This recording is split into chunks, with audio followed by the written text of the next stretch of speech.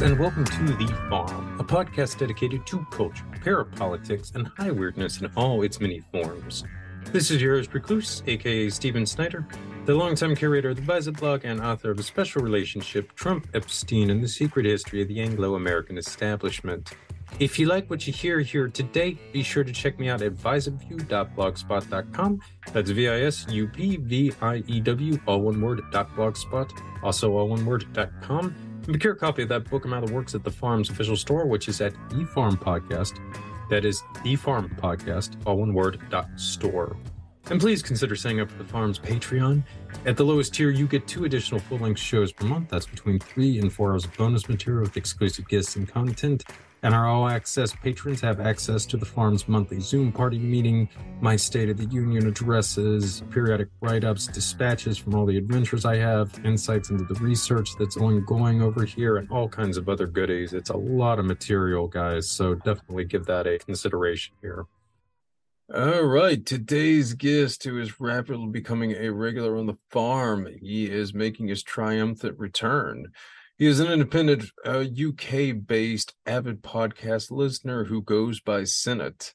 Thank you very much for joining us again this evening, sir. Hey, nice to be here. Absolutely. All right, guys, as you may have discerned with Senate here, this is a continuation of the Farm Storied WACL series, but with a twist. We are going to look at the evolution of the old WACL network from the end of the Cold War up to current day events.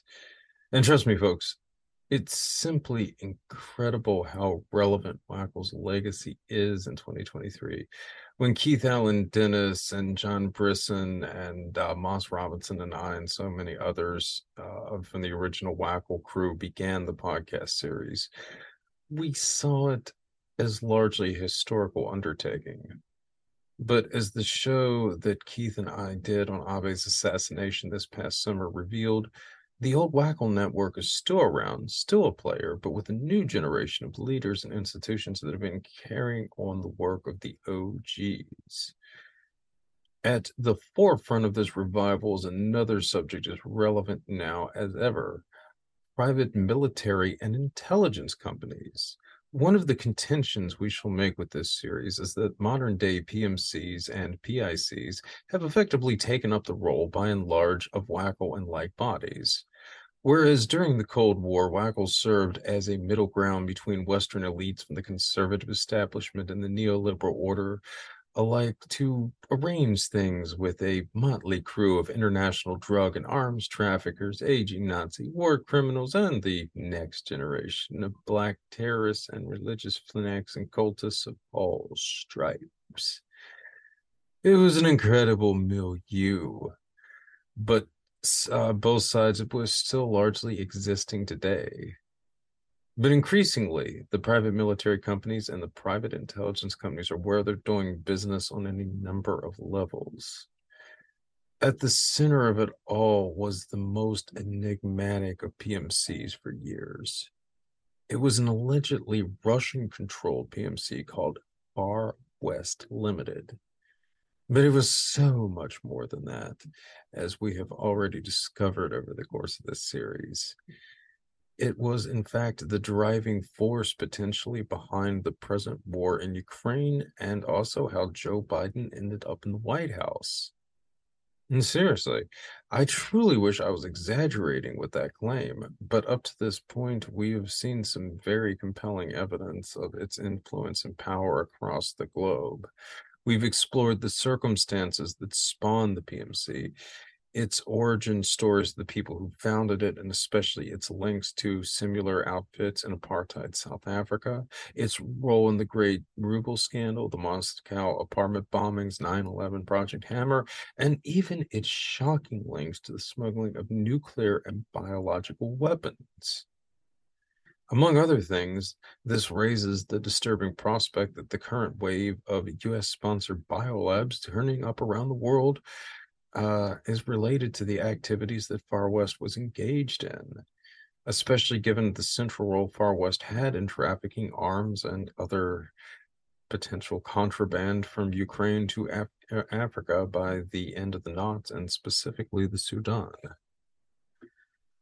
This also brings us into Ukraine and the extensive presence that Far West had and probably still has in that nation. So now we're really starting to get into the juicy bits and how it plays into current day events. Before we get going, I just want to say one more time that this series is dedicated to the memory of Ed Kaufman, alias Non-Diligent, who was really the heart and soul of the original WACL series. As a Mooney defector and a one who had access to fairly senior members, he brought a unique and just incredible perspective to all of that material. He is sadly missed, but more so as a friend than anything else by all of us who were involved in that original WACL series. And it is my hope that this will do him proud because, as great of a researcher as Ed was, he was an even better man. And on that note, let us start the show.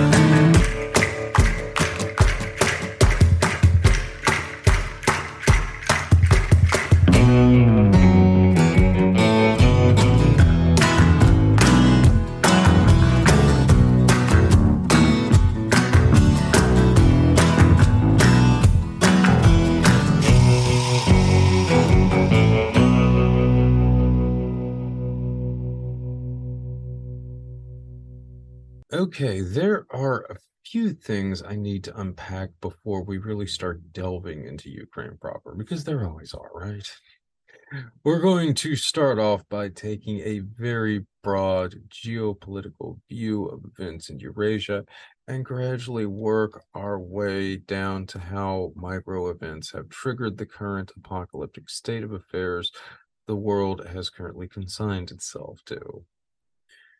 So with that in mind, let us get back to Eurasia here.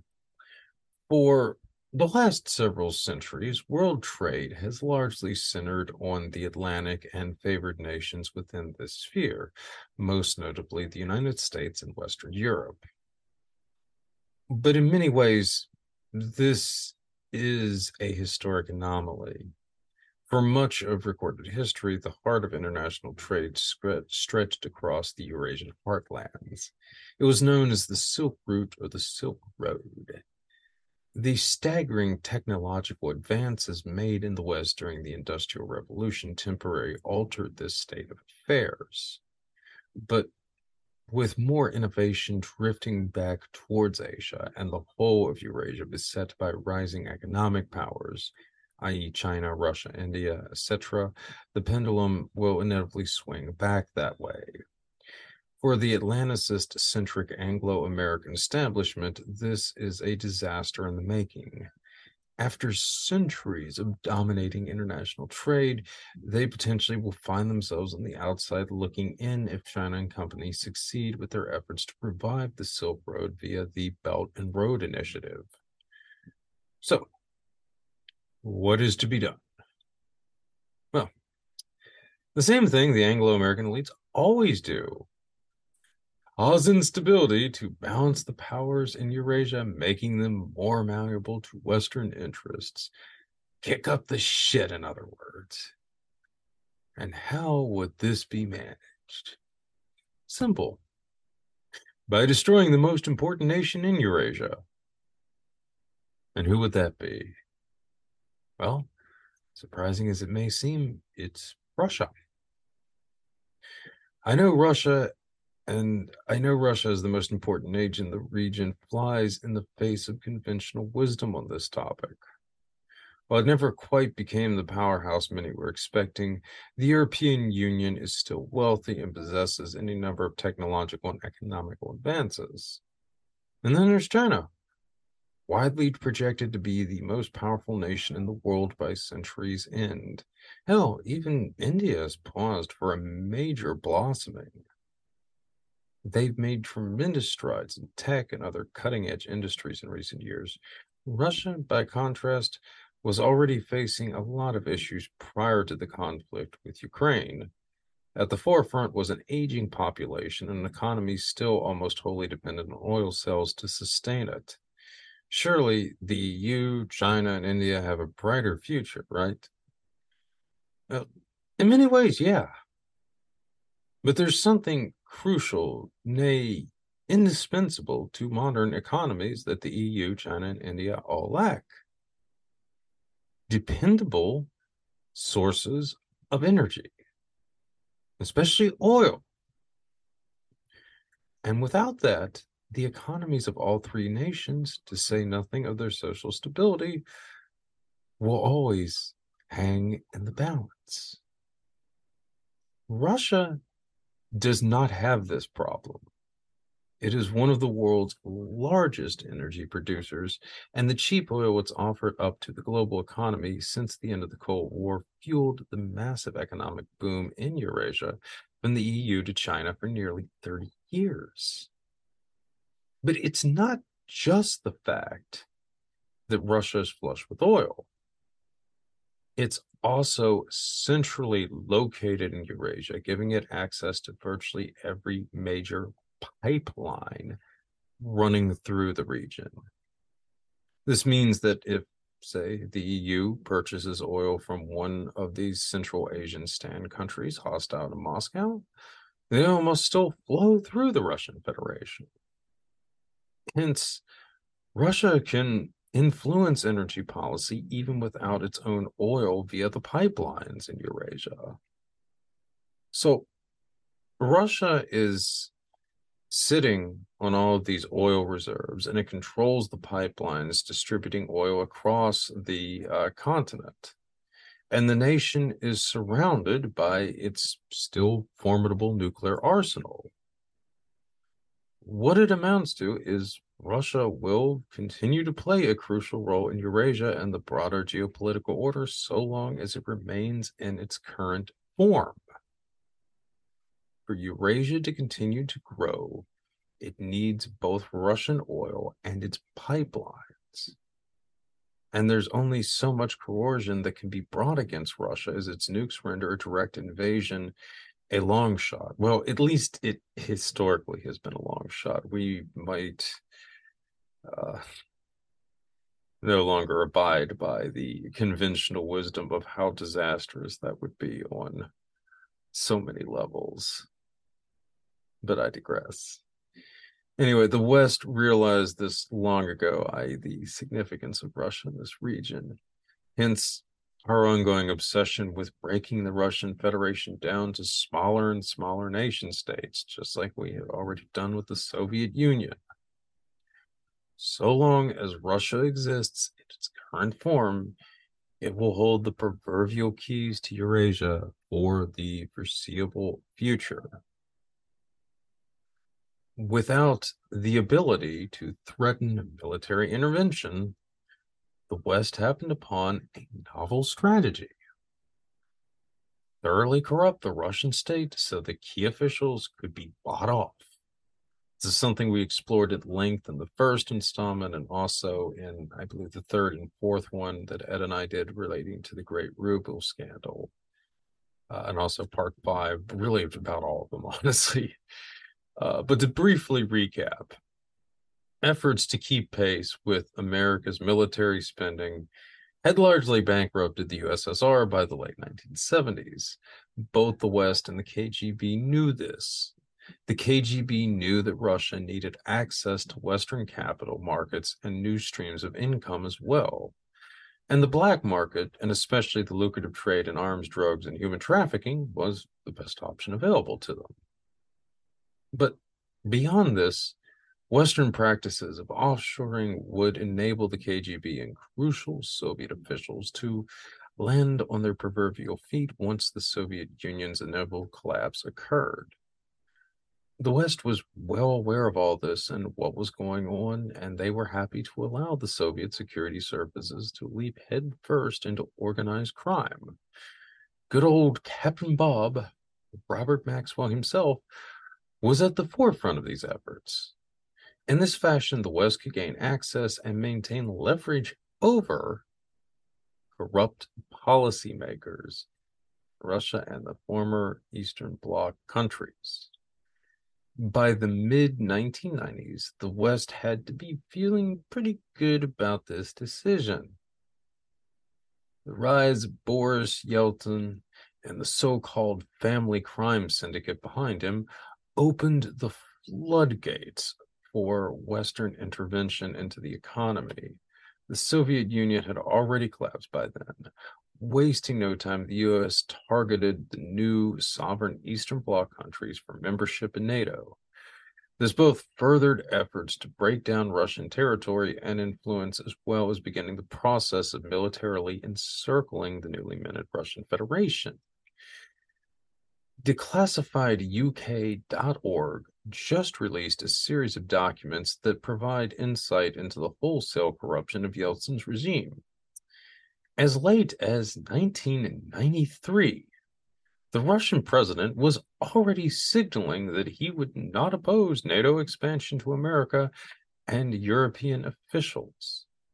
He would continue to support this process throughout his administration, even as he publicly opposed such moves in Russia proper.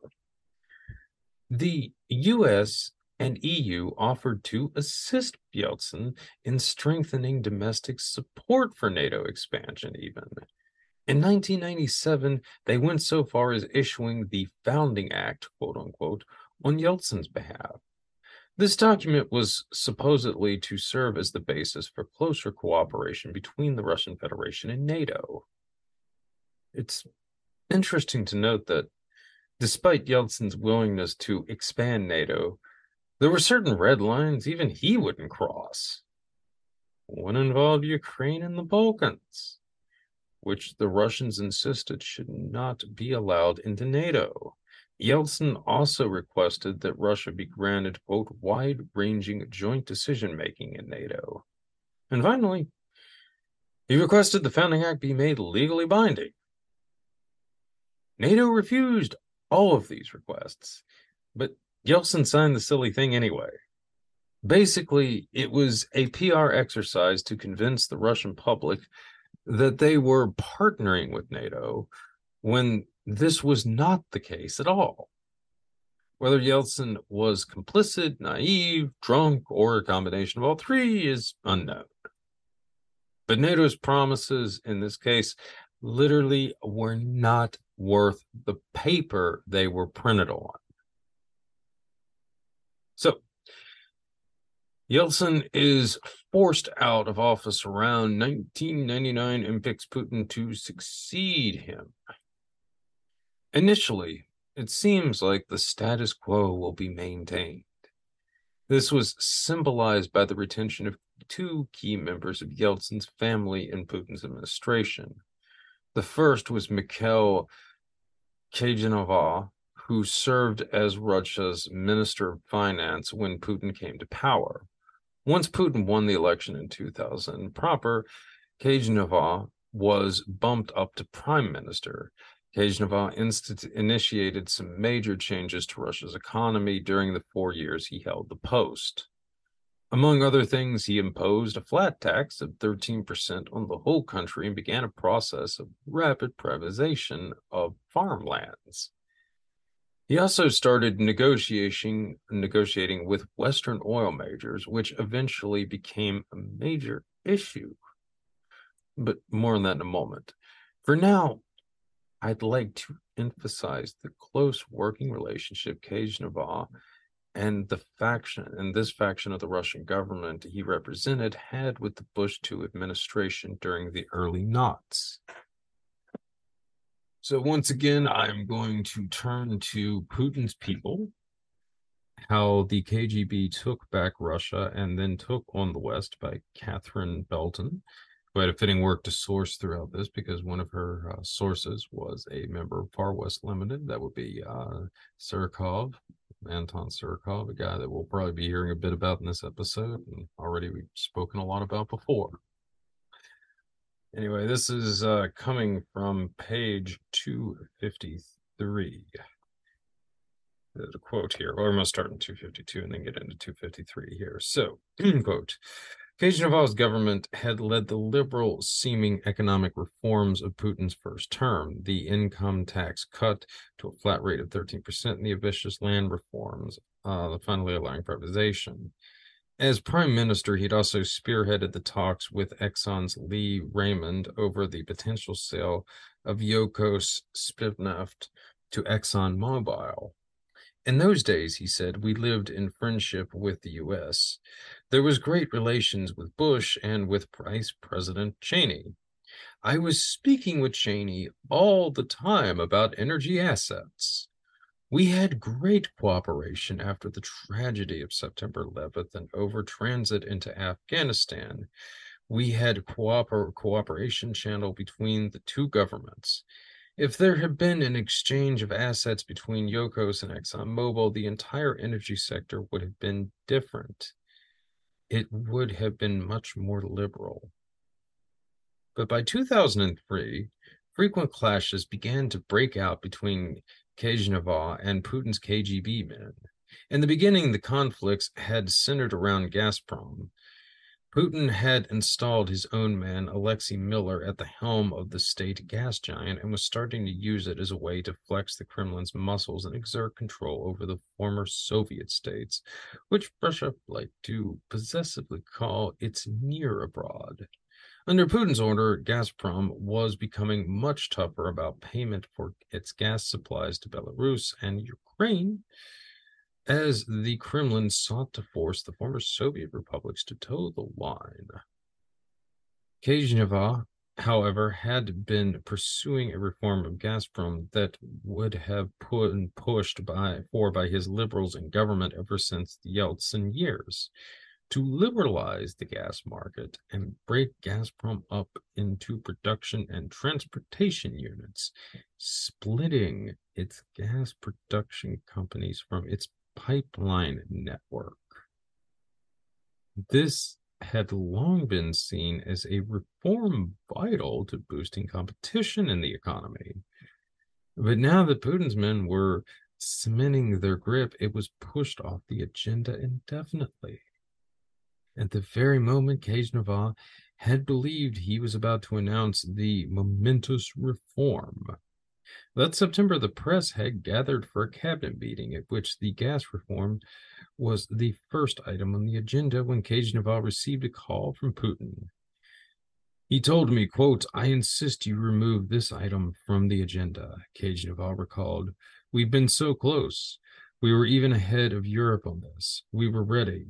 But Putin called me just a minute before. So these comments are very illustrative on a lot of levels, but the listener will recall that Halliburton was supposedly Far West principal American backer. And Dick Cheney was working closely with the company during the 1990s prior to his return to government. The comment about transportation arrangements in Afghanistan is also compelling. The listener will recall Far West was supposedly assisting American forces with logistics at the Bagram airfield during the early noughts. This assistance was probably related to drug trafficking. Again, Bagram was a former Soviet airbase before we took over, so I suspect that is a very likely candidate for what Kazhinov was talking about when he got into the cooperation in Afghanistan. All right, so we're on even firmer footing with the next Yeltsin family man retained in Putin's administration in terms of Far West. And that would be the president's former chief of state, Alexander Voloshin.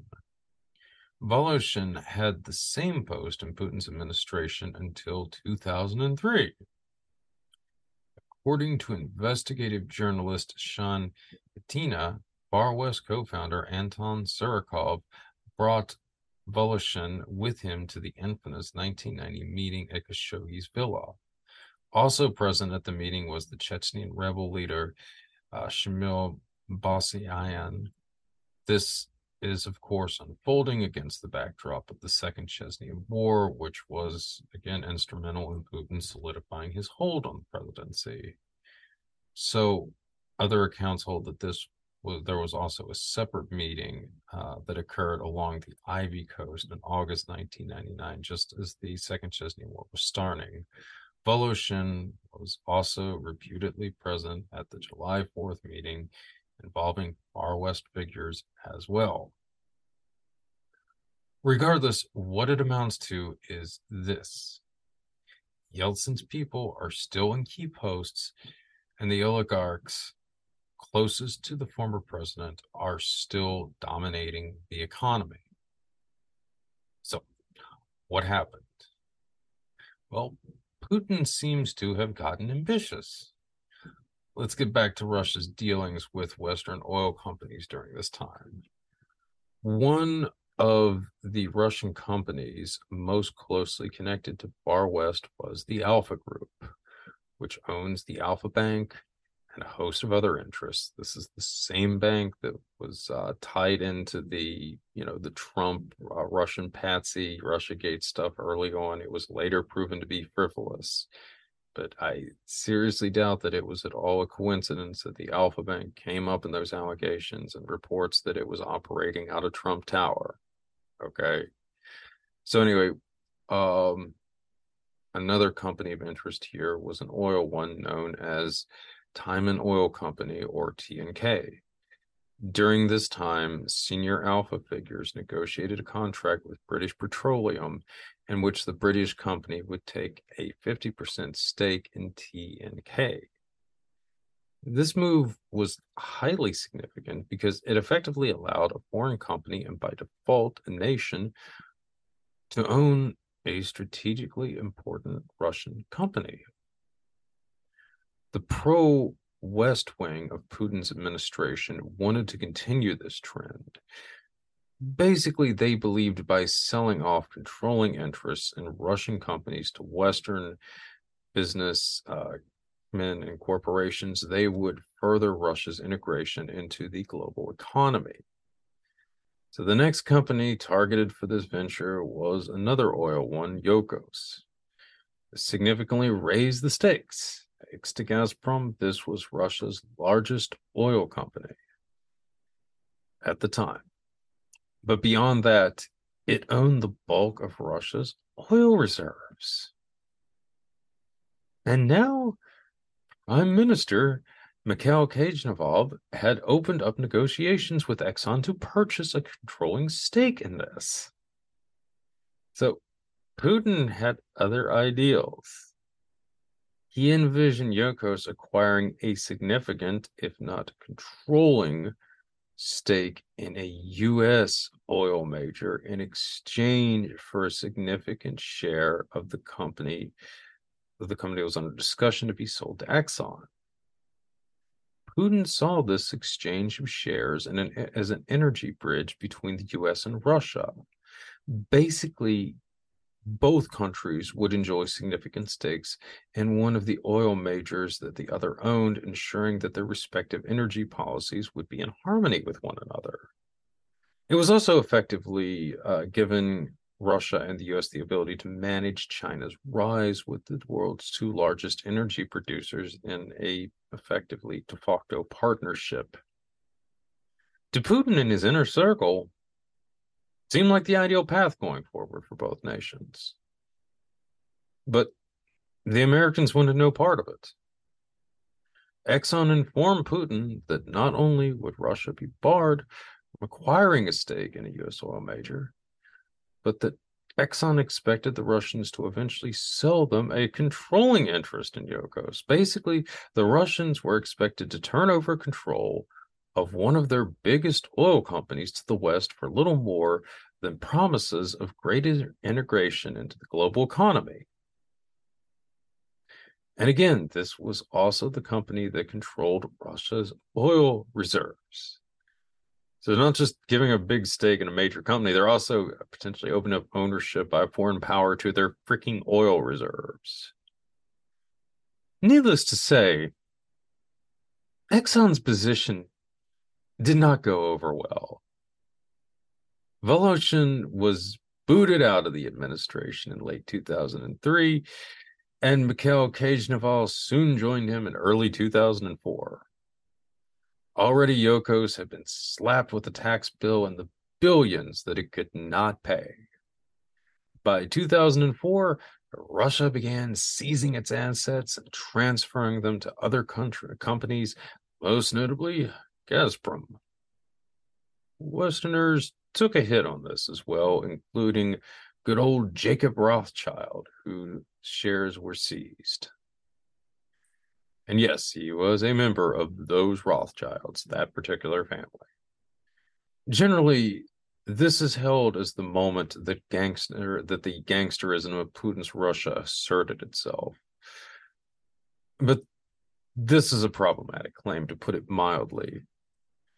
Putin's insistence on Russian control of its oil is totally in keeping with how the US has dealt with China. To this day, I don't believe foreigners can even hold a majority stake in a significant China company. They might have changed the law, but if they did, it was only in the last couple of years. Russia had already done far more to open up their economy to Western finance than China, frankly, has done to this present day. Putin seems to have basically just been looking for the same kind of business relations with the West with what we had offered China. Junior, if not full partnership, in other words.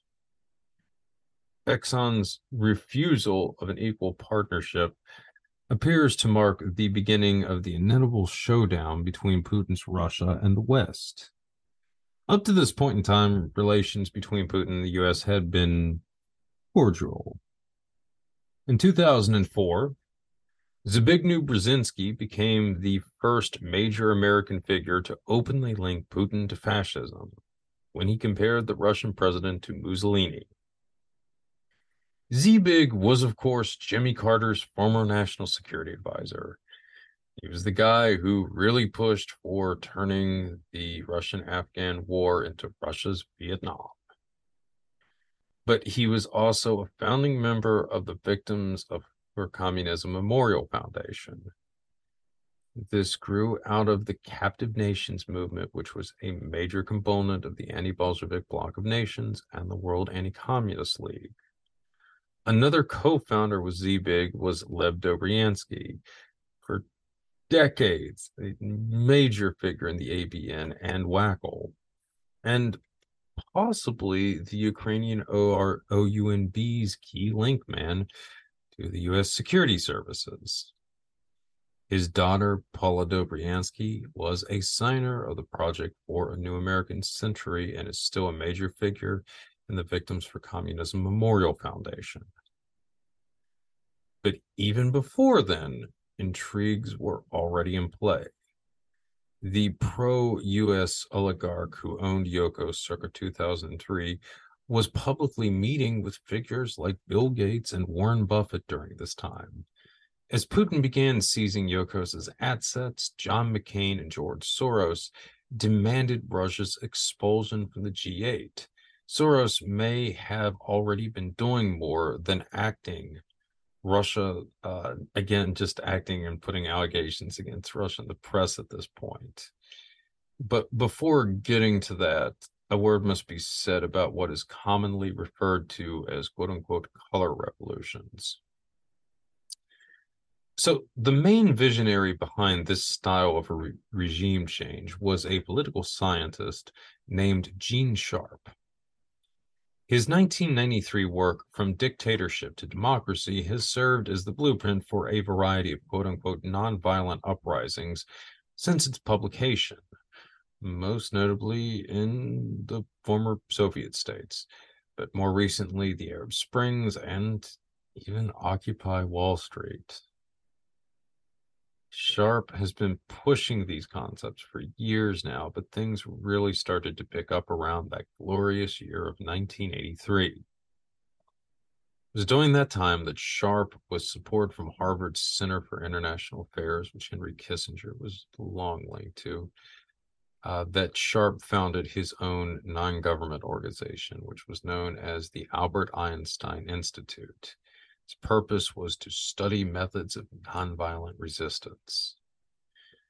Coincidentally, it was also during this year the Reagan administration created the National Endowment for Democracy, or the NED.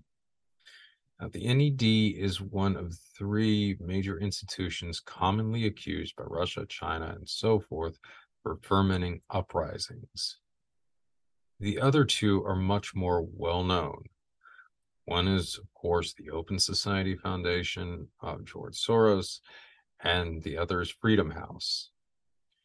Freedom House was co-founded by Eleanor Roosevelt around 1941. While it's always had some murky dealings, it seems it was repurposed around 2000, 2001 to engage in these kinds of activities, i.e. these color revolutions. The turning point really seems to have coincided when former CIA Director James Woolsey, turns up in practically everything, became the chairman of the board this time around. Woolsey, interestingly enough, was one of the few major CIA figures to back Trump in the early years, though he backed out of support of the administration pretty early in the game, though. But anyway, it was the NED, the Albert Einstein Institute, and other groups inspired by Gene Sharp, such as the International Center for Nonviolent Conflict, that developed the modus operandi of the soft coup. The latter group is especially interesting. This would be the International Center for Nonviolent Conflict, that is to say. It was co-founded by a guy called Peter Ackerman. Ackerman was a big financial sponsor of Sharp's for years, and he later became the chairman of the Freedom House board around 2005. I believe this was right after Woolsey left.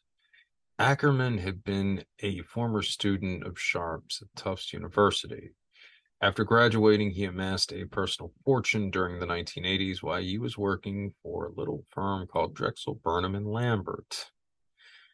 This was the infamous bank that employed the junk bond king Michael Milken. Ackerman worked closely with Milken, who had a lot of fascinating people in his inner circle.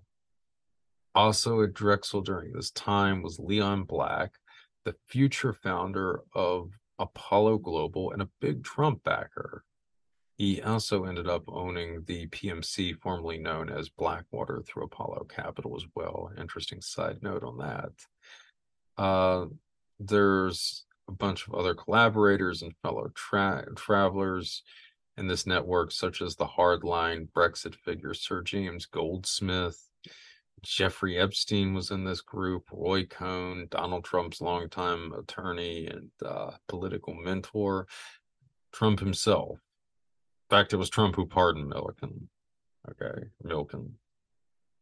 So it's important to emphasize here, the legacy of these color revolutions belongs to the Reagan administration and this close clique around Drexel, Burnham, Lambert as much as anybody. And fittingly, the first time Sharp's methods appear to have been used occurred during the Bush I administration. At a minimum, Ackerman and other figures connected to Sharp were studying Tiananmen Square in 1989. Another 1989 uprising, the so-called Velvet Revolution in Czechoslovakia, featured the same figures linked to Sharp. It wasn't until 2000 that this network really hit its stride, however. This was the year that the Sharp-inspired EDPR movement in Serbia managed to overthrow Slobodan Milosevic. This subsequently became the blueprint for all of the following color revolutions during the forthcoming decade. That would be the noughts. Many of the figures behind EDPR founded another sharp-inspired NGO, the Center for Applied Nonviolent Action Strategies, which was used to train political cadres the world over in Sharp's methods. I'd recommend the film How to Start a Revolution as a good starting point into exploring this network. But keep in mind, it's also a propaganda piece. It was actually designed for activists in Occupy Wall Street, which is really interesting in light of how many of them turn up in woke and alt-right circles years later. But I digress. So things really started to take off once Bush II administration came to power. During the early noughts, Putin began negotiations for what eventually became the Eurasian Economic Union. It was originally envisioned as consisting of Russia, Belarus, Kazakhstan, and Ukraine. During 2001, the first post-Serbian color revolution was attempted, this one in Belarus. The stakes rose dramatically when the Rose Revolution broke out in Georgia in 2003. It broke out in November of that year, just as the situation with Yokos was blowing up. Remember, the Yeltsin crony Voloshin was dismissed as Putin's chief of staff roughly at the same time the Rose Revolution was wrapping up. It brought Columbia-educated, pro-West Mikhail Saakashvili, I believe, to power. Actually, it would be more accurate to call Saakashvili an American stooge or puppet. The phrase Manchurian candidate doesn't apply here because there's never really been a mystery as to who pulls these strings. Saakashvili will continue to turn up in this saga. After he was run out of Georgia in 2013, he ended up in Ukraine, where he was used to shore up the pro-U.S. regime there. But more on that later. So this was a major concern for Putin. Georgia was angling for NATO membership right in Russia's backyard. Just how serious the earlier color revolution in Belarus was debatable, but this most recent one was serious, and it only became more so the following year with the Orange Revolution. Now, before getting to that, I want to briefly address the situation in Ukraine at the time. Basically, it was dire. We've already been alluding to this, but by the early noughts, Ukraine was arguably the most corrupt and gangsterfied region in the entire part of the world. The oligarchs who wielded power were vastly beyond what they had in Russia in terms of their counterpart and their influence during the Yeltsin years. And that's saying something. The proverbial boss of bosses was none other than the Ukrainian president, Leonid Kuchma. So I'm going to give you guys a bit about Kuchma and his administration to put some perspective in here. All right, so I am going to quote here from another book that I've used quite extensively in this. That would be McMafia, Journey Through the Global Criminal Underworld by Misha Glynny. So again, another really excellent one here. This is from pages 83 through 84. So according to the MP who heads the Preliminary Investigative Committee into Organized Crime and Corruption, Ukraine's chief capo was none other than the president himself, Leonid Kuchma, a former boss of the Yuzhma missile factory in the industrial city of Dnipropetrovsk. Kuchma was known as a leading red director, that is, a communist who actually worked for a living as opposed to those who just made their way up the party's greasy pole. Western embassies in Kiev hoped that Kuchma's relative youth and energy would drag Ukraine out of the torpor characterized by the first post-communist president, Leonid Kravchuk, who was indeed a Communist Party boss from central casting. Like many others, the Western embassies were very wrong. It was a period in which the state was converted into a criminal political mafia, said Onakashkov, the combative and impressively mustached MP.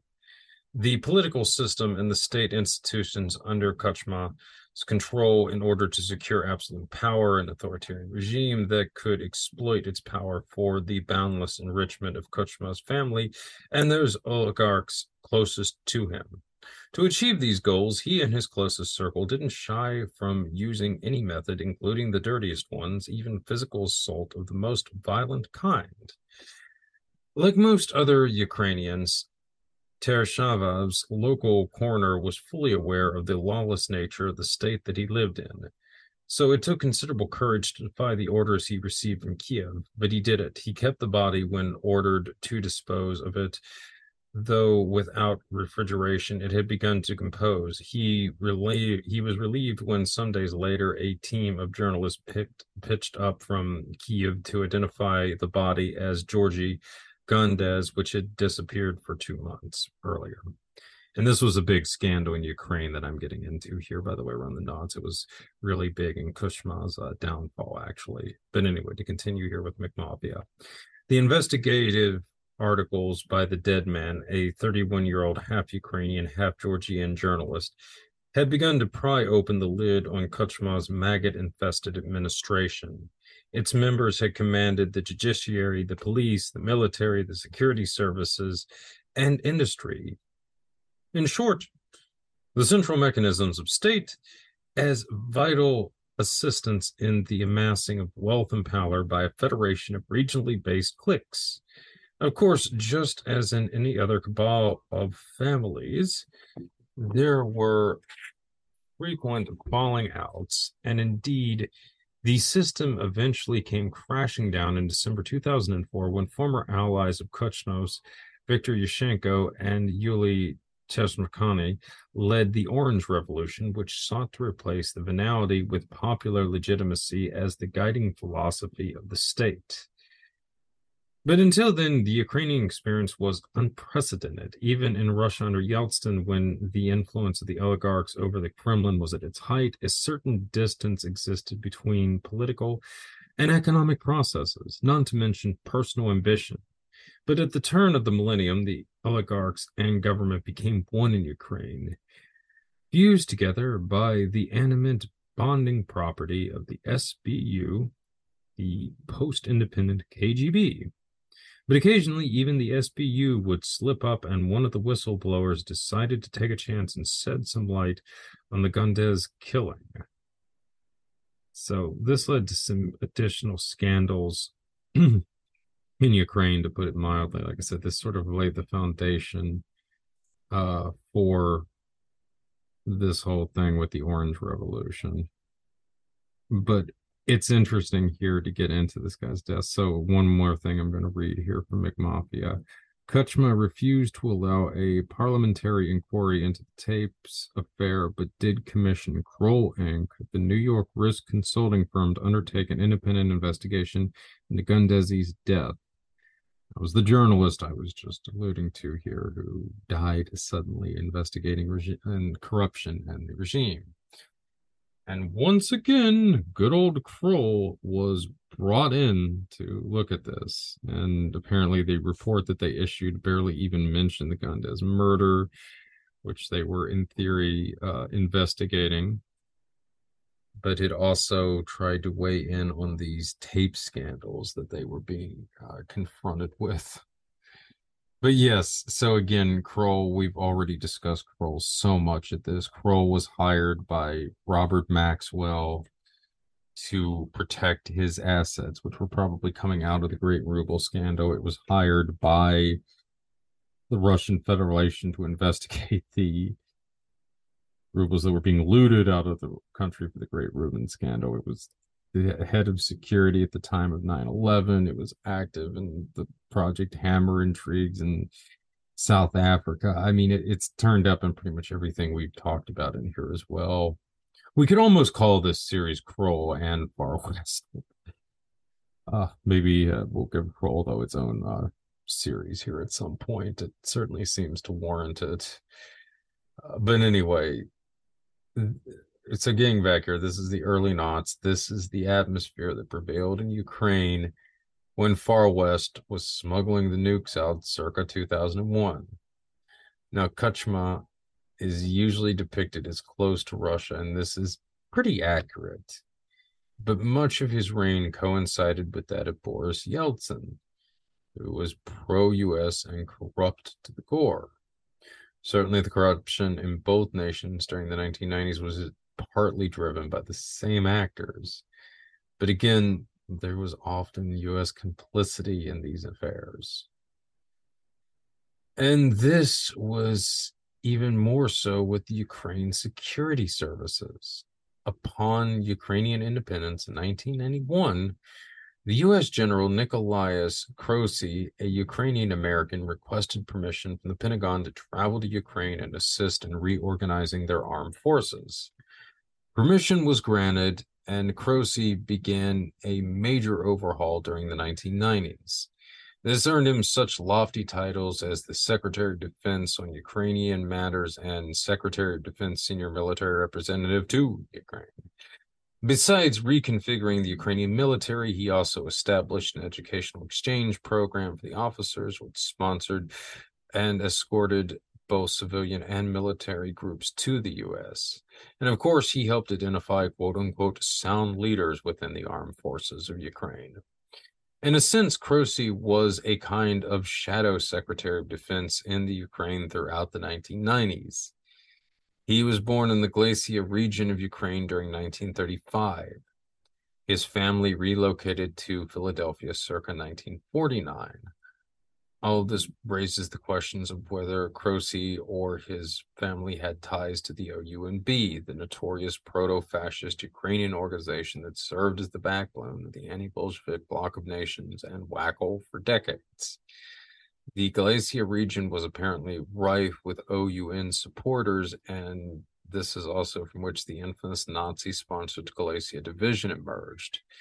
And Krosi belonged to Plast, the Ukrainian youth movement growing up in Pennsylvania.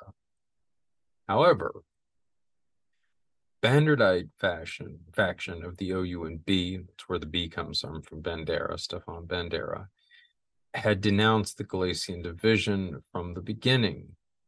So while some OUNB figures participated in that division, the ties were not that close.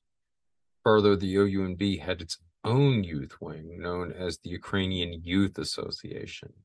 Plast was actually much closer to a rival OUN faction, which is typically referred to as the OUM.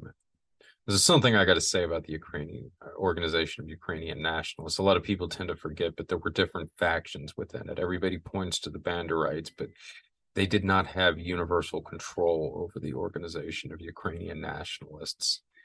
And the other big faction in it was the OUM. The M, it came for the faction's founder, Andrea Milnik, I believe. The OUN was also more closely linked to the Galician division as well.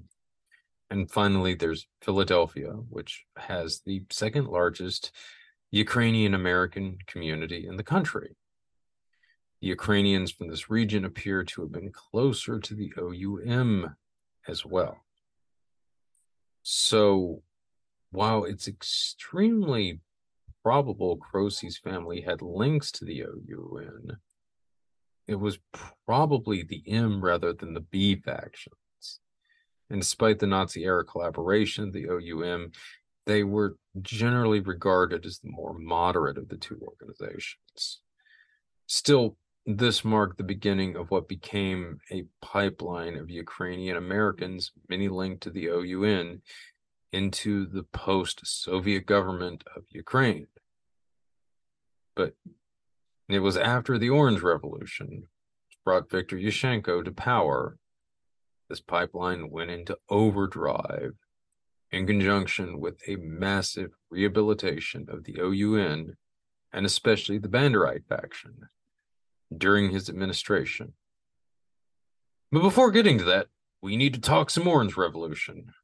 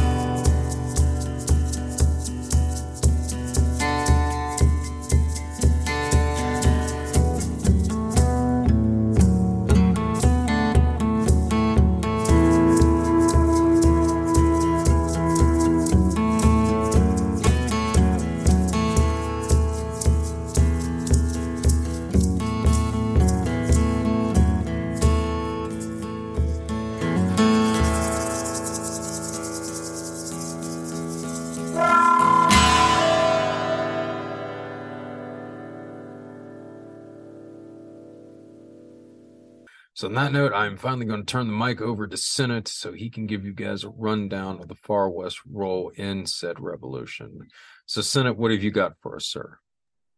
So, a lot of the stuff that you've touched on, like the National Democratic Institute, the NED, Freedom House, and Gene Sharp's techniques, a lot of these were all employed like throughout the Orange Revolution, and you can see the connections from there across. So what's interesting is I've got a couple articles here that go into how everyone was involved and just paint a picture of how this was playing out on the night. It's kind of interesting as well, like especially if you think about the media climate now, the fact that a lot of stuff I'm about to read to you was just printed in real mainstream newspapers quite openly.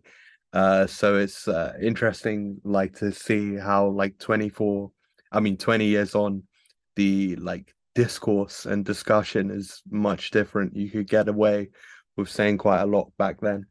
So here is just an excerpt from a Guardian article that was published November 2004 about specifically some details about what was going on from the US side during the Orange Revolution.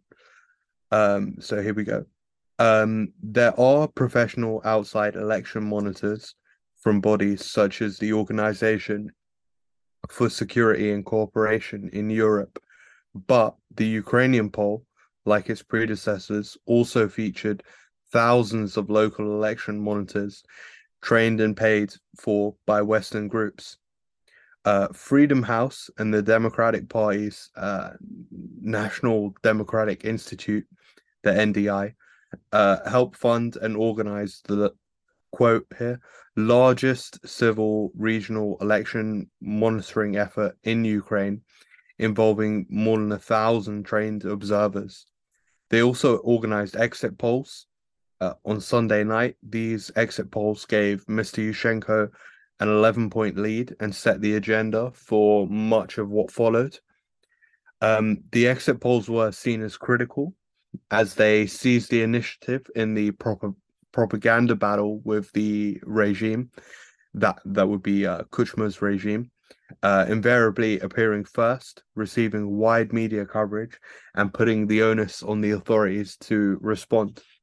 And further in that article is a mention again of Otpor, the kind of Serbian youth movement that was mentioned earlier, and Mr. Saakashvili from Georgia. So it goes, last year, before becoming president in Georgia, the US educated Mr. Saakashvili traveled to Tbilisi, to Belgrade to be coached in the techniques of mass defiance. In Belarus, the US embassy organized the dispatch of young opposition leaders to the Baltics, where they met with Serbs traveling from Belgrade. In Serbia's case, given the hostile environment in Belgrade, the Americans organized the overthrow from neighboring Hungary. In recent weeks, several Serbs traveled to Ukraine. Indeed, one of the leaders from Belgrade, Alexander Maric, was turned away at the border. I think it's important to note here that these movements, so Pora, Pora, was the name of the one in Ukraine, Otpor in Serbia, and there's one here, Kamara, from Georgia. These were all kind of sibling movements that came out of Otpor. They all played major parts in the revolution, in their respective revolutions. I think we didn't go into much detail about what Gene Sharp's like techniques were, but it's I think like by now I mean, if you've been watching the news, you must have seen where it's the kind of like mass demonstration, very public demonstration, this organization of civic groups, students, open society groups, and these kinds of things together. And it was a kind of technique push through with all of them. I think what's interesting though as well, there was this big focus on corruption in all of them, which, and I don't know, at least to me, what seems like, quite vague demands and things like that. None of the groups themselves achieved that much like long-term success, I think they would say, except maybe for Otspor because of its kind of fame. Or much electoral success after these revolutions. And just a last point from that article there. Officially, the US government spent $41 million organizing and funding 1999. In Ukraine, the figure was supposed to be about $14 million. And then just going on that, I found another article which goes into a book, Agent Orange, Our Secret Role in Ukraine, which which was for the Canadian Globe, which kind of looked at the Canadian role in all of this. And there were some very interesting details from that, which was beginning in January 2004, the Canadian ambassador, Andrew Robinson, quote here, began to organize secret monthly meetings of Western ambassadors, presiding over what he called donor coordination sessions among 20 countries interested in seeing Mr. Yushchenko succeed. Eventually, he acted as the group's spokesman and became a prominent critic of the Kuchma government's heavy-handed media control. Canada also invested in a controversial exit poll carried out on election day by Ukraine's Razumkov Center and other groups that contradicted the official results that showed Mr. Yanukovych winning. Canadian officials even got involved in the backroom wrangling over the vote. With the approval of the Prime Minister's office, Canadian Liberal MP Boris Rezhnewski, a Canadian election observer, promised the deputy head of Ukraine's Central Elections Commission, Yaroslav Davidovich, and his family safe passage to Canada if they, quote, did the right thing by disputing results showing Yanukovych winning by a mere 2.7 percentage points. 2 days after the second round of voting, Robinson and other ambassadors met Yushchenko, who delivered his appeal to the parliaments and nations of the world to bolster the will of the Ukrainian people to support their aspiration to return to democracy. According to McKinnon's reporting that day, Rezhnewski, whose sister was, quote, close to Yushchenko's wife, told protesters at Maidan Square, it's quite clear to me that Viktor Yushchenko is, in fact, president of Ukraine. I think it's also important to note here, okay, Canada is a big country for Ukrainian emigre, just Britain and the US are. So that would kind of explain a bit of that plays into what I'm about to say now. Here's some more of this. Canada's part of like the Five Eyes network as well, with the US, UK, Australia, and I think it's also New Zealand, though New Zealand's been getting a little reluctant about that alliance in recent years. But yeah, it's it's kind of like one of the de facto branches of the Anglo-American intelligence network establishment, whatever you want to call it. Yeah, of course, and we know in general, Canada has been quite an active Cold War nation So it's probably nothing new for them. Um, many of Canada's election observers were far from impartial. In a National Post article before the December 26th election rerun, Matthew Fisher wrote,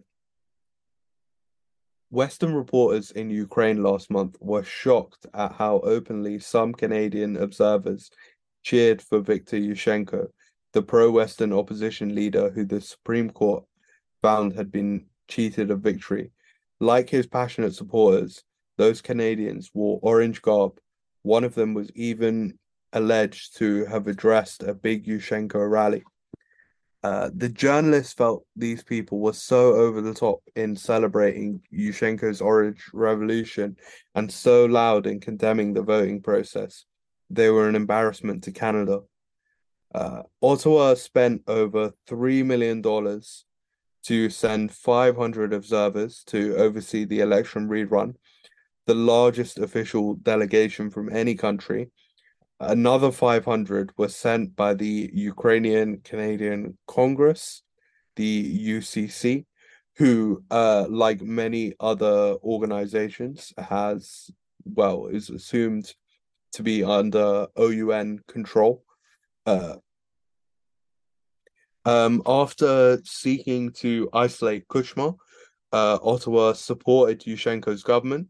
Ukraine was selected as one of Canada's 25 priority aid countries, and Ottawa pushed for its adhesion to the World Trade Organization in launching a trade promotion initiative dubbed Canada Days in Ukraine.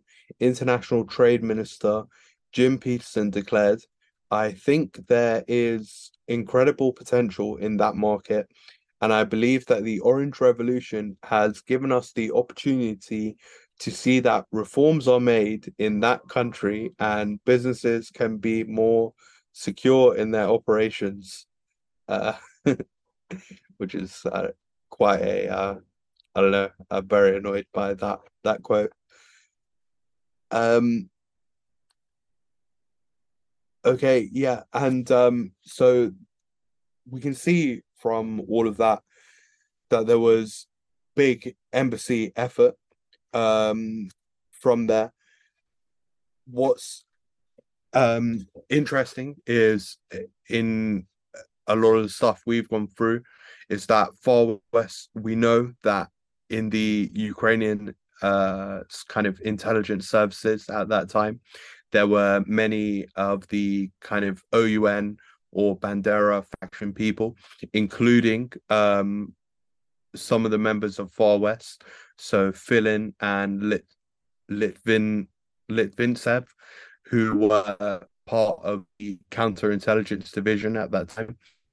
So from here, as for the generally in the kind of narrative that goes round about the Orange Revolution, there is discussion about the role that the SBU played in kind of facilitating the protests and stopping it go down.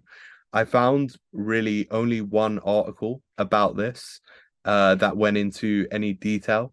It was published in January 2005 on the New York Times by a reporter, CJ Shivers, who is, I think, been quite an important war reporter over the last few years.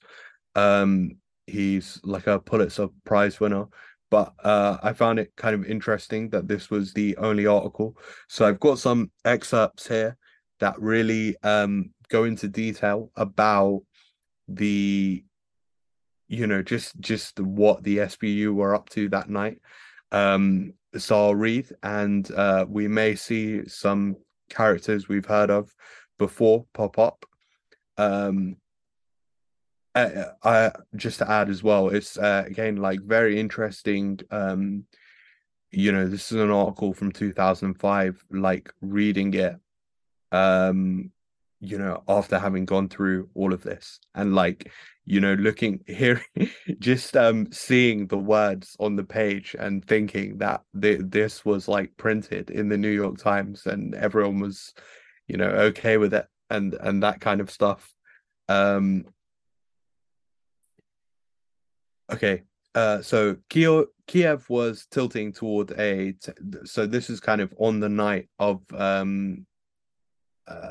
of I think of the revolution where there was I'm sure it lasted over time, but this is kind of a night where there was about to be a kind of crackdown, and this is the intervention of the SBU and potentially kind of far west. So Kiev was tilting toward a terrible clash, a Soviet-style crackdown that could have brought civil war. And then inside Ukraine's clandestine security apparatus, strange events began to unfold. While wet snow fell on the rally in Independence Square, an undercover colonel from the security service of Ukraine, the SBU, moved among protesters' tents.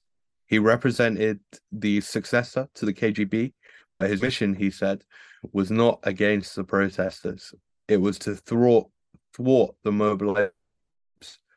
He warned opposition leaders that a crackdown was afoot.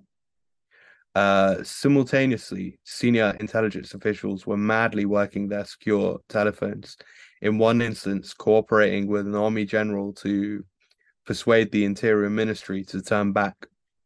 The officials issued warnings saying that using force against peaceful rallies was illegal and could lead to prosecution, and that if ministry troops came to Kiev, the army and security services would defend civilians. Said an opposition leader who witnessed some of the exchanges, and Alexander Galaka, head of the military intelligence service, the GUR, who made some of the calls. Uh, far behind the scenes, Colonel General Ihor P. Shmeshko, the SBU chief, was coordinating several of the contacts. According to Major General Vitaly Romanchenko, the leader of the military counterintelligence department, who said that on the spy chief's orders, he warned General Popkov, who was about to, basically crack down on these protests with about 10,000 men, to stop. The Interior Ministry called off its alarm. Here it's interesting. Going forward, I've looked up this Major General Vitaly Romanchenko, who's here. He's probably the only person named on here who I couldn't find any information of, any record of anywhere, or any appointment. Given he's listed here as the leader of the military counterintelligence department, something tells me, and to me, Vitaly Romanchenko sounds like a made up name. I don't know. Part of me does wonder if this is fill-in as described in some of the other Far West stuff. There are a couple of other generals who can't be tracked. I guess they're intelligence officials, so it's going to be difficult to find stuff. But I think one of Phillin's aliases that he used was Roman something. I do seem to recall that, or at least one of them used that Roman as an alias for their first name. yeah, when I read this, immediately as the second I saw that name, that it made me think of him because I've looked up a lot of that. So Smeshko, Galaka, like these guys, you can find stuff about them and things listed, but this you found nothing. So yeah, The Continuing on, so other activities of the SBU at around this time. So the officers were funneling information to Mr. Kuchma's rivals, providing security to opposition figures and demonstrators. They also sent choreographed public signals about their unwillingness to follow the administration's path and engaged in a psychological tug of war with state officials to soften responses to protests. Ultimately, the intelligence agencies worked, usually in secret, sometimes in public, at times illegally, to block the fraudulent ascension of Mr. Yanukovych, whom several of the generals loathe. Directly and indirectly, their work supported Viktor Yushchenko, the Western-orientated candidate who is now the president-elect. The support did not start with the protests. Long before the election, the Siloviki, so security people, that's like the Russian word, and the opposition opened quiet lines of communication, including General Smeshko's assignment last summer of an SBU general as a secret liaison to Yushchenko's campaign. More here. The 38,000 member SBU has been sullied by its reputation for blackmail, arms trading, and links to the Russian security services and organized crime. It remains highly factionalized. Its previous chairman, Leonid Dekrak, was fired under international pressure after being accused of organizing the sale of radar systems to embargoed Iraq. Mr. Kuchma appointed General Smeshko, a generally Western-orientated official and career military intelligence officer, to the SBU chairman in 2003. He'd previously been posted to embassies in Washington and Zurich. And the move was regarded as an effort to smooth relations with the West. Many of the security men who worked against the fraudulent election and resisted the crackdown are part of General Smeshko's military intelligence circle and had spent parts of their careers working in Western countries or as liaisons to Western governments. Their unease with Mr. Yanukovych's candidacy deepened on November 21st, when early results indicated the premier was winning the election, but through widespread fraud. I've not looked at the evidence of the fraud. We'll see, though there is some stuff coming up. The SBU's leadership met in General Smeshko's office.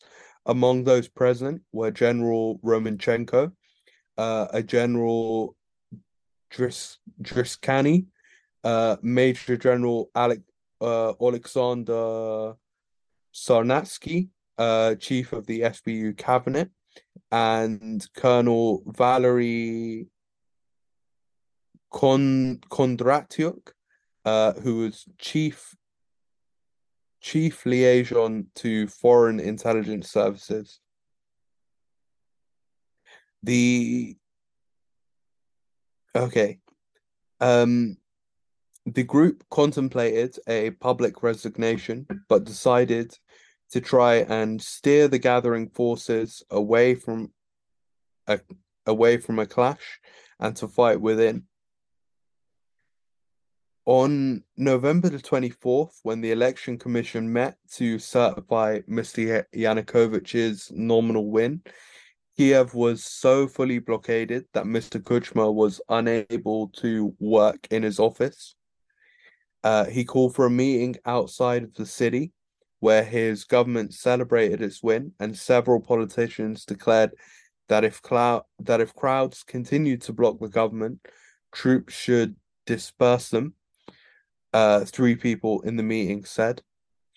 And then, as the election commission deliberated over as the election commission deliberated over Mr. Yanukovych's victory, Ukrainska Pravda, so Ukrainian Pravda, a news website, posted transcripts of conversations from among members of the Yanukovych campaign. These officials were discussing plans to rig the election, including padding the vote. One conversation recorded on election night was between Yuri Levinets, a campaign manager, a man identified as Valery, and here's a quote from the conversation. Valery, we have negative results. Mr. Levinets, what do you mean? Valery, 48.37 for opposition, 47.64 for us. Valery later added, we have agreed to a 3 to 3.5% difference in our favor. We are preparing a table. You will have it by fax. Mr. Yanukovych won by 2.9%.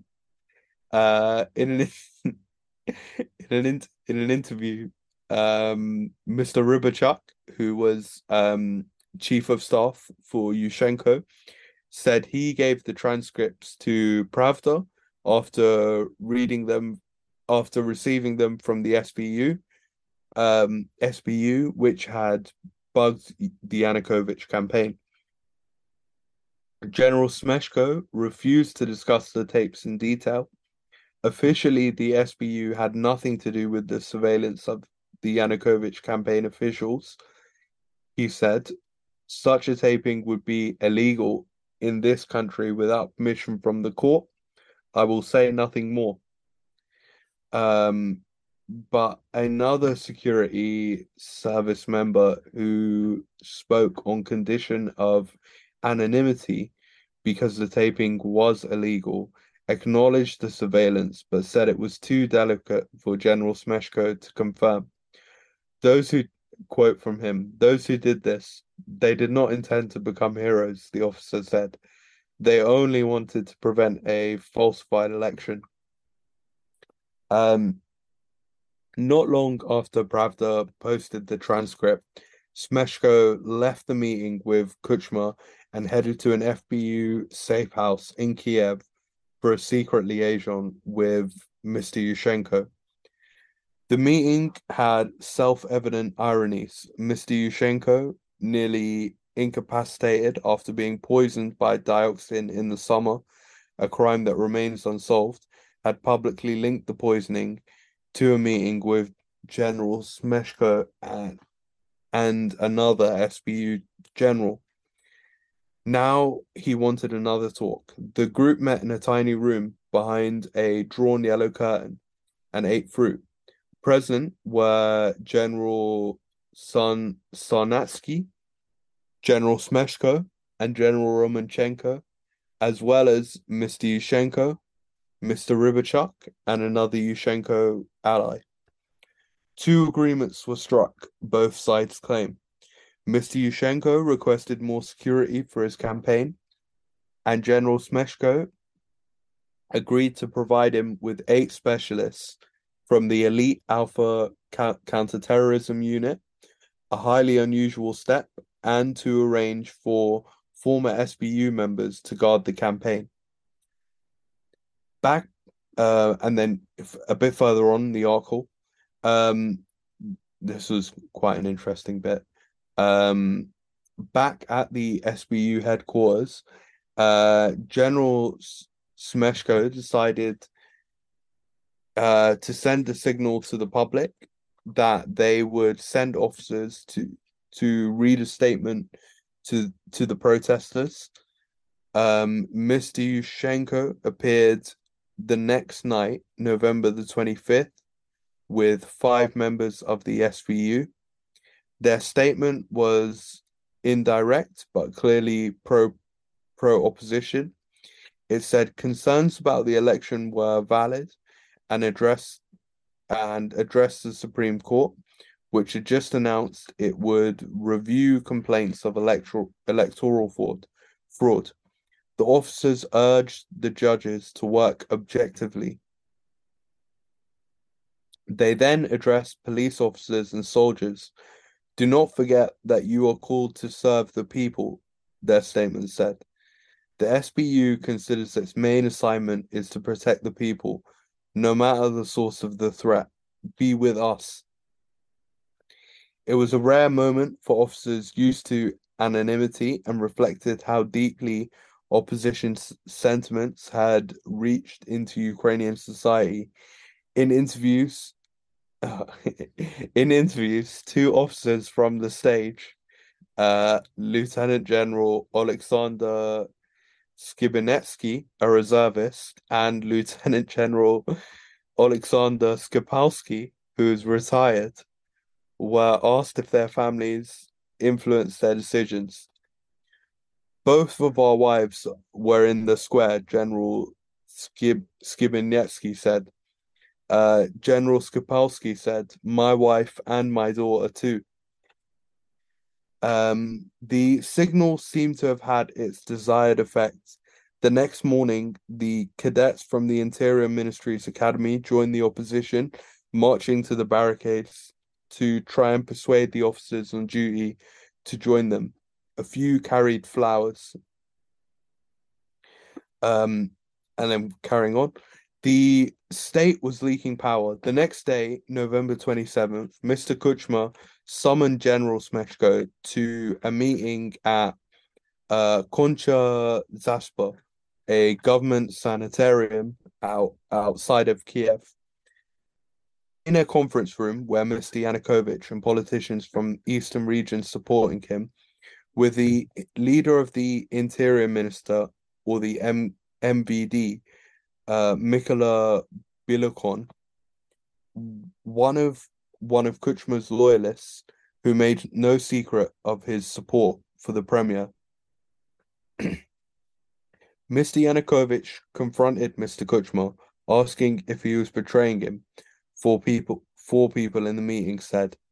Then came the demands: schedule an inauguration, declare a state of emergency, unblock government buildings. Mr. Kuchma icily addressed his former protege. You have become very brave, Viktor Fyodorovich, to speak to me in this manner, he said. According to Mr. Bilokon and General Smeshko, it would be best for you to show this bravery on Independence Square. General Smeshko intervenes to offer the SBU's assessment of the situation, warning the premier that few of Ukraine's troops, if ordered, would fight the people. He also said that if soldiers followed an order, a crackdown would not succeed because demonstrators would resist. Then he challenged Mr. Yanukovych. Viktor Fyodorovich, if you are ready for a state of emergency, you can give this order, he said. Here is Balokin, he continued, the head of the MVD. You will be giving him, as chairman of the government, a written order to unblock the buildings. Will you do this? Mr. Yanukovych was silent. General Smeshko waited. You've answered, he said, according to the people in the meeting. You will not do it. Let us not speak this nonsense. There is no sense in using force. Mr. Kuchma left the room to take a phone call, then returned with a state television crew. Mr. Yanukovych slammed down his pen and left. And this is just a final bit to the article that I quite liked. So taking us back to the start of this, which is the call to stand down, that was sent by the SVU. While all sides pressed for information and advantage, a group of security and Miss Tymoshenko, that's Yulia Tymoshenko, who was the, prime minister of Ukraine a few times, is kind of seen in the bucket with Yanukovych and Yushchenko as kind of the three key leaders of Ukraine during this time, political leaders at least. Miss Miss Timoshenko met at the headquarters of the military intelligence service, the GUR. According to them, Mr. Galaka, the GUR chief, General Driskani, Colonel Kondratyuk, and General Romanchenko, who said called the SBU headquarters for instruction. Chairman Shmeshko General General Popkov and find out why the alert had been called, he said. We should note here that General Romanchenko in this article is always the one that speaks to the author. And this is the one we suspect is VII. So just to carry on from that, an extraordinary exchange followed. The counterintelligence chief called the troop commander, who he had known for years, and asked what were the grounds for the alert. He said it was his decision.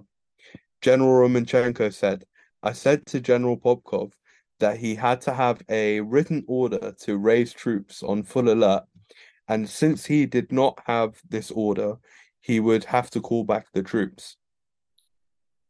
Simultaneously, from his office at the SBU headquarters, General Smeshko called Mr. Belokin, who's the MVD chief. The MVD are internal ministries chief, so like I don't know, I guess not really like account. Yeah, I guess maybe like they're attached to the Ministry of the Interior, as I guess, as opposed to being part of the intelligence services.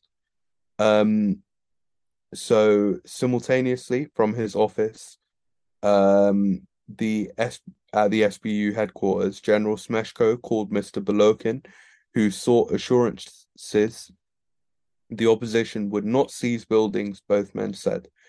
General Smeshko called him back and gave him that assurance, shifting responsibility to himself if the buildings were overrun. Other officers said that after an hour, Colonel General Alexander Petruk, the Army Chief of Staff, arrived at the Military Intelligence Services office. The intelligence officer pressed him for help. He said that the army would not deploy inside of Ukraine. He said that it would not be done, Colonel Kondratyuk said. General Petruk's staff did not return phone messages seeking an interview. Miss Timoshenko said she watched with amazement as the Siloviki and then General Petruk made calls and warned the Interior Ministry that they are on the side of the people and will defend the people, and that the MVD will have to deal not only with unarmed people and youth if it comes to Kiev, but with the army and special forces inside the intelligence agencies. Ms. Timoshenko said she witnessed a turning point. Once Siloviki thwarted the alarm, the administration learned that it did not have sole influence over the last guarantor of power, the men with guns. After a peaceful uprising in Georgia in 2003 deposed President Eduard Shevardnadze, in part with help from the authorities.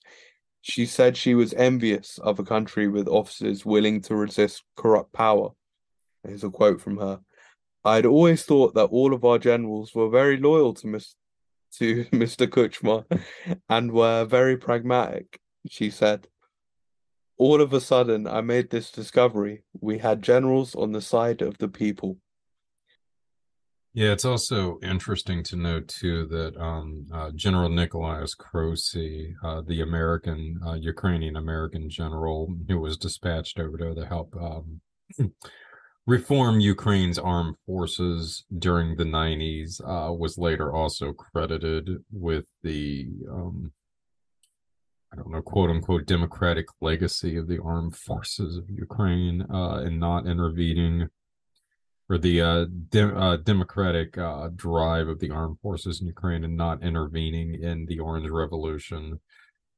Yeah, but this is one of the reasons why we in the United States cultivate these military exchange programs and love sending advisors and stuff over. It's good way to cultivate figures within the militaries of other countries to ensure compliance if a certain situation comes up, i.e. a coup, where we want them to behave in a certain way. So yeah, again, it's important to emphasize that the armed forces of Ukraine had just undergone a major transformation organized by a American army general prior to this. All right, folks, as it often happens with this series and the concurrent and closely related Patriot Games one, this ended up being quite a lengthy conversation with all kinds of fascinating information that came out. So I'm going to pause now and let you guys digest it, and we will be back here in a week or two for the conclusion, which will be part 8 of the Far West franchise. That will bring the activities in Ukraine up to about 2008 to a conclusion, and will provide us with a fantastic springboard into the horrendous activities that have unfolded over the last 15 years or so. You guys do not want to miss this. On that note, I say to you folks, as always, good night and good luck to you all.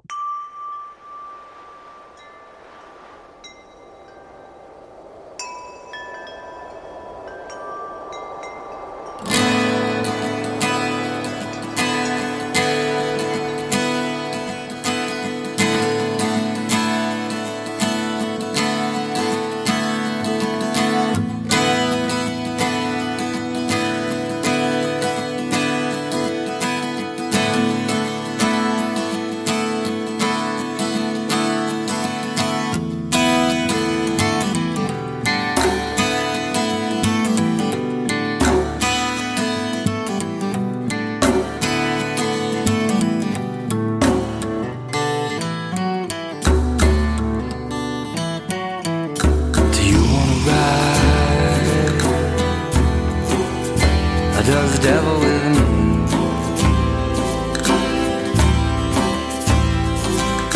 Do you wanna ride? Does the devil with me?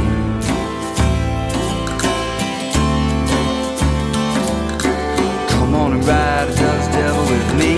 Come on and ride, does the devil with me? Don't you wanna go high up on the wind? See where it's going, see where it ends. Maybe we'll get a little even as low. Maybe we'll just get a little piece of the road.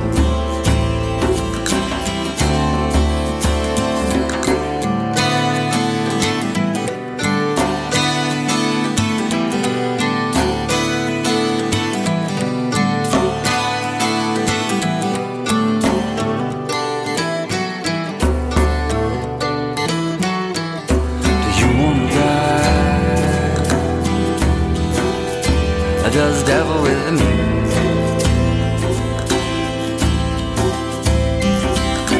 Come on and ride. Does the devil with me?